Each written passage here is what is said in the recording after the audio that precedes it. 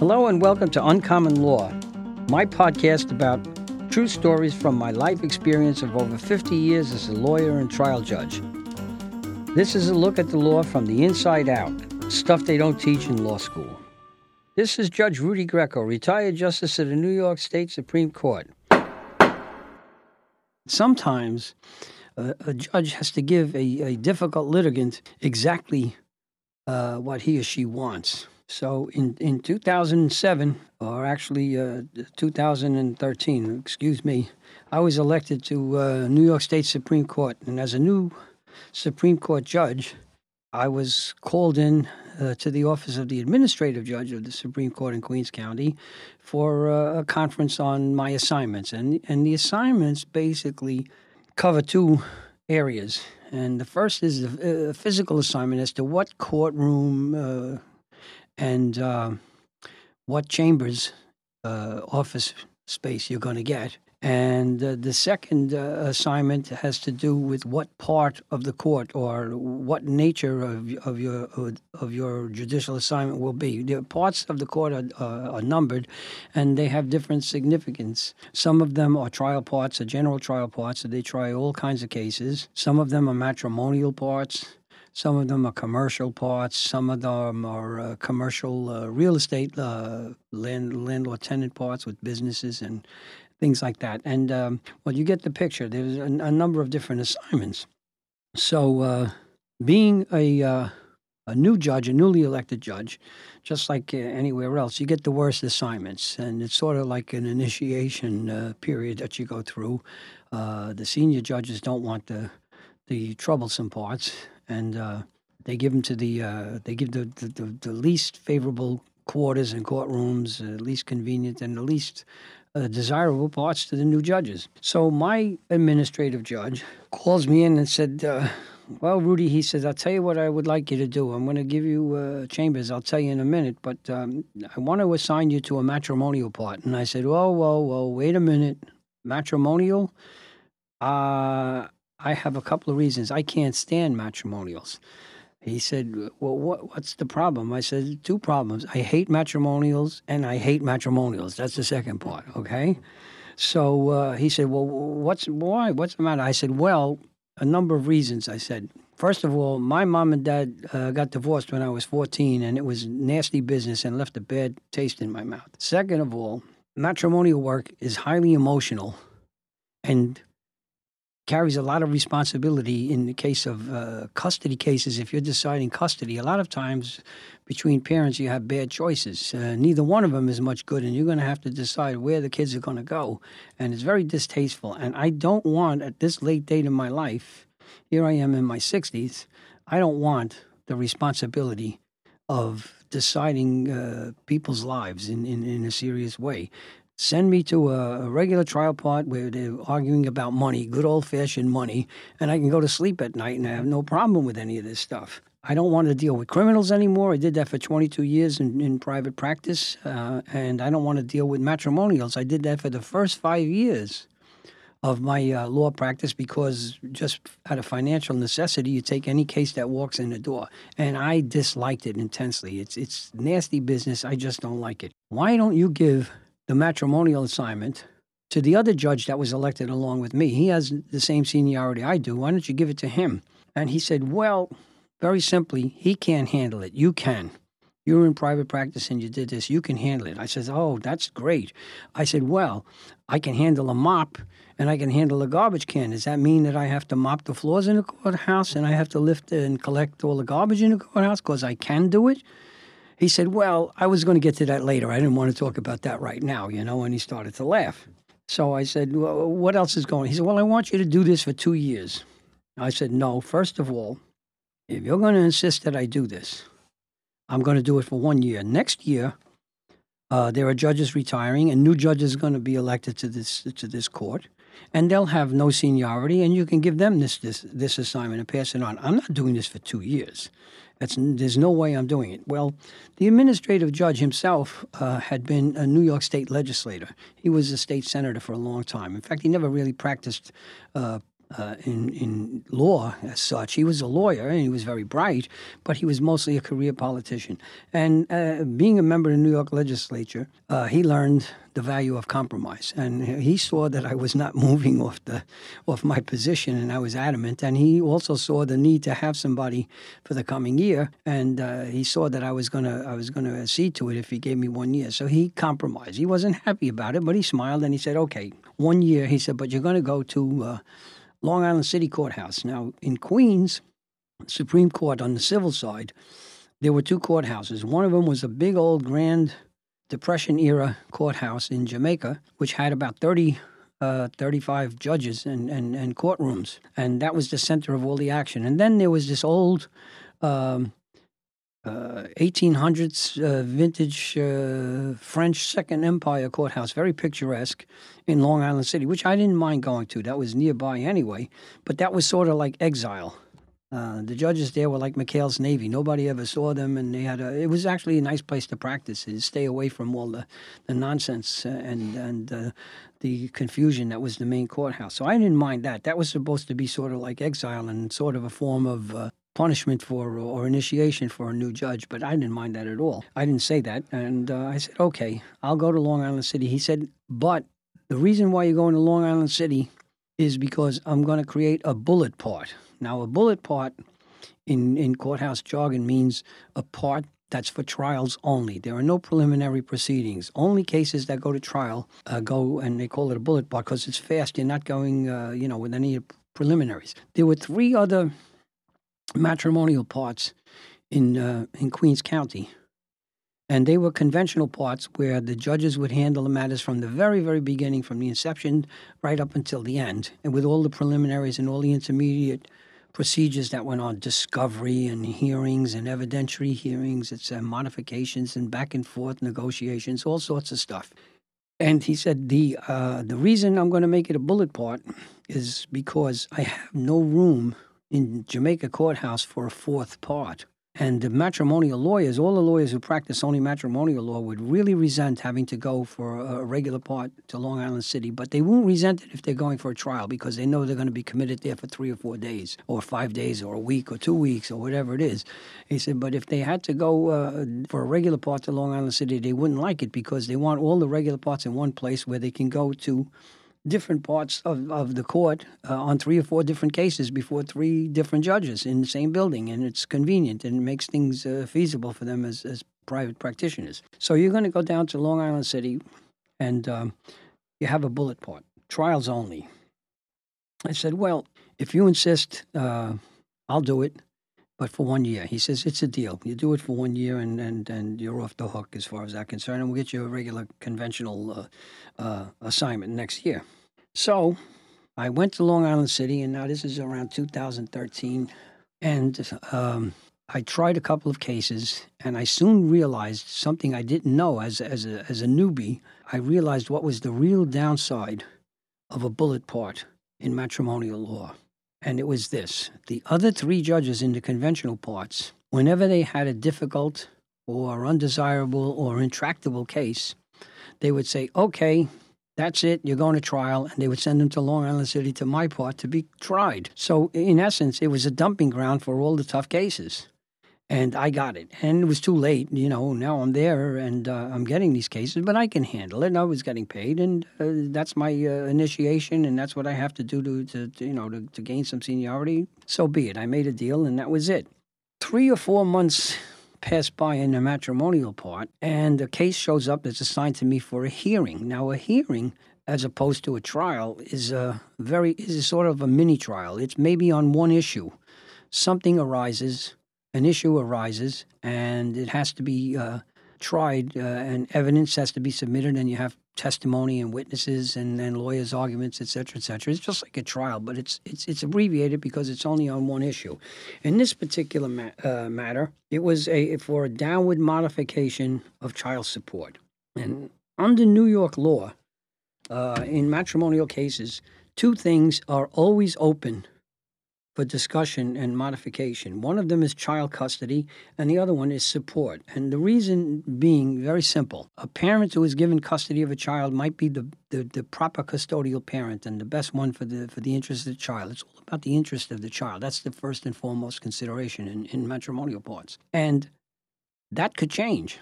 For instance, a mother could get custody and be a very good mother, and then 2 or 3 years later develops a drug habit or gets arrested or hooks up with some criminal partner or something like that, and now she's undesirable and they want to change custody. So that's always an open matter. Or somebody dies or somebody gets seriously ill, that's more common. And custody is therefore open for change. Of course, you have to prove why a change is necessary. And the other one is child support, and for the same reasons, basically, the same rationale. Financial situations change. A parent can lose a job and become impoverished and not be able to pay, or on the other hand, a parent can become enriched and hit it big in business or something, have a small business that blossoms, and they can afford more money. And so it's always open for upward or downward modification. So in this particular instance, I called the lawyers in. This was for a downward modification, apparently brought by the husband and father. He had 3 kids. He was married to this woman for about 17 years. And the case was about 4 or 5 years old when I got it. It had been decided. She had custody of the kids. They were preteens then, and now they were teenagers. One of them was just going to be a teenager, and the other 2 were in high school. And this guy wanted a downward modification. Well, as is my custom, I called the lawyers in. The 2 lawyers came, and I said, let's have a conference in chambers among ourselves. And there's a couple of reasons for that. First of all, I found out what the issues were. And you can talk informally without being in the courtroom on the record and find out what this case was all about and get to the heart of the matter. You could lay down the rules of procedure and tell the lawyers, just like a referee in a boxing match, you can't do this, you can't do that, or you can do this, I don't mind if you do this, you do that. And you lay out the ground rules for the proceeding. And but basically, it's really so important so that you understand what the real issues are, and you can limit it and get it down to, narrow it down to what really matters, so you don't waste a lot of time. In talking to the 2 lawyers, the husband's attorney, who was the petitioner here and looking for a downward modification, I asked him, I said, well, what's the basis for the downward modification? The guy looked at me with a blank look. I said, what's the problem? He said, Judge, he said, I'll tell you the truth. I'm not in support of this thing. This guy is insisting that I represent him, and I will, but I don't think there's a lot of merit to it. Apparently, he said, this guy has remarried, and the impetus for this hearing is probably the new wife who says, why are you paying all this money for those kids? We need the money. Go get a downward modification. And this guy's insistent, and he's giving me a hard time. And I told him, I don't think you're going to get it. I don't think there's any reason here. You have the same job. Everything else is all the same. The situation's not any different. And I don't think you're going to get it. And he said, but he's insistent. And apparently he's insistent because he's being pressured by the new wife. And it's against my wishes. I said, okay. I said, what about the wife here with the custody, the original wife with the 3 teenagers? Does she want a modification? And our lawyer said she would like a modification, but she's not asking for one, Judge. She knows this guy, the ex-husband, is still working the same 2 jobs he always worked during their marriage. One is driving a tow truck, and the second job is driving a limousine for a car service. She knows what he makes, and he may make a few bucks more now because rates have gone up and people are using these services more and more. But she doesn't want to ask for too much because, as I told her, and she understands, you can't get blood from a stone. If you go too far and try and get an upward modification, even if you're entitled to it, you might discourage civil disobedience and noncompliance from the party who has to pay. And it's not a good idea. So she's being reasonable. She doesn't want anything, even though the kids have higher expenses and the needs are greater. But she's been happy. The guy's been paying on time, and he has met his obligations. So she's being reasonable. I said, okay, that's good news. Somebody's reasonable here, and the other guy is being unreasonable. I said, so how about, with your consent of both of you guys, I bring the petitioner, the husband, in here for a discussion with me, with his lawyer present. but I need your consent. And both of them consented right away. I said, this way we'll cut to the chase, and maybe I can talk to this guy and talk him out of this thing in private. They said, no, it's worth the chance. Why not? We don't want to go through a whole hearing and get involved and get tied up in the courthouse maybe for a couple of days. Sure. I said, okay. So I excused the wife's lawyer. I said, and I sent the other guy out, the husband's lawyer, to get his client and come back, which he did. And he introduced him, and he sat down. And I spoke to him, and I think we'll use his name, Ahmed. He was from Pakistan. And I said, okay, Mr. Ahmed, what's the problem here? Oh, I pay too much money for my children. I want to pay less money. I don't make money. I want to pay less money. I pay too much. I want you to make my money less for the children. I said, really? I said, okay. Are you still driving the tow truck? Yes, Judge. I said, are you still driving the limousine when you're not driving the tow truck? Yes, Judge. I said, and it's the same job you had when you were married and to this first wife? Yes, Judge. I said, so you're making the same kind of money? Well, no, business is bad. It's not so good. We're not making the same kind of money. I said, okay, prices have gone up. I didn't hear that use went down for tow trucks. And I didn't hear, if anything, the car services are doing more business than ever. I said, but you say you're not making any money. What proof do you have? Oh, I'm just telling you I'm not making enough money. I need to have my money reduced. I can't pay for these children anymore. I said, you realize that the kids, their expenses now that they're teenagers are higher. No. I don't care. I'm not making money. I'm not making enough money. And he was just adamant and insistent. I said, okay, you can leave. And I spoke to his lawyer.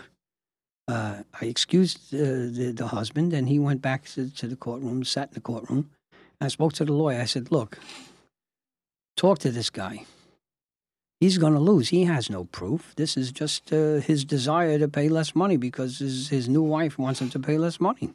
There's no basis for this. There's no substance to this thing. He's going to lose. And we're going to waste time trying this thing or hearing this case for how long it takes and waste taxpayer money and the court resources and my time and your time. But this guy was going nowhere fast. He's spinning his wheels. There's no real proof here, unless there's something I don't know. He says, no, Judge, that's the whole story. You got it all. He says, and I agree with you. He said, I don't even want to do this. I'm not here to sell you something that, on false pretenses. He says, I agree. I said, okay, go out and talk to this guy now that I spoke to him and come back and tell me what he says. So he goes out. 2 minutes later, he comes back. He says, Judge, bad news. He wants to go ahead with the hearing. He's not listening to you. He doesn't want to hear this. And I guess he says, I imagine that's the wife's pressure, the new wife, I said, okay. I said, I'll tell you what. Now both lawyers were in there for this conference. I said, tell you what, it's worth it. Let me take one more shot at this guy, at talking to him. Bring him back. You come back with him and the wife's lawyer. I said, you're excused. Let him come back with his lawyer, and let me take one more shot at him. Maybe I can solve this thing. They said, anything you want to try, Judge, if you think it's worth it, why not? Okay. I says, yeah, this will take a couple of minutes. So they both leave, and the husband's lawyer comes back and enters the chambers, knock on the door, and he brings the husband again. Now I'm wearing my robe. And I'm wearing the robe for this conference for a couple of reasons. First of all, the robe scares them, and it conveys authority. And people see a robe and then they start to get shook up because now they're confronting authority. Now we're getting formal. Plus, it conveys a sense of urgency and immediacy in the situation because now he knows that the robe, right after this, I'm getting ready to go in the courtroom and start the proceeding here, start this hearing, and he's going to be put to his proof. Okay. So he sits down, the lawyer sits down, and I said, let me understand. Mr. Ahmed, what's the problem here? You want to pay less money, right? You don't want to pay so much child support. That's right, Judge. I can't pay. I have money. He starts the song and dance again. I said, no, wait a minute. I have to tell you, this is your lucky day. You have come to the right place. Really? I says, really? I says, you don't want to pay child support as much as you pay. You want a reduction. Forget reduction. I'm going to give you no child support, okay? You don't have to support the children, no child support. We're going to cancel the old order. No problem. Oh, Judge, really? I said, yes. I said, but when you leave here today, you're going to have custody of those 3 teenagers. You're going to take them home with your new wife, who I'm sure is going to love them like her own and raise them like they're her own children. And I'm sure the kids are going to love her. And you're going to take them home. And you're going to save a lot of money, because all the money you're wasting on child support for food, clothing, drugs, tuition, transportation, you're going to do it for less because they're going to live with you. And you could save a lot of money. No problem.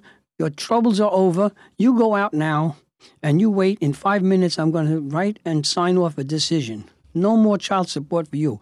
Now he looks at me. Now he's deflated. And he looks at me, but he's not done bargaining yet. Well, Judge, he said, if you do that, you will force me to move back to Pakistan. I said, that's okay. If you want to move back to Pakistan, be my guest. I said, I'll tell you what, you call the car service and call your friends, come and tell them to pick you up here and take you right to the airport to go to Pakistan with your new wife. I'm sure she's going to love Pakistan, because I understand it's very friendly to women in Pakistan. She's going to love the new atmosphere in Pakistan. It's going to be great. And I'm sure Pakistan is a wonderful place, because 20 years ago, you left Pakistan to come here.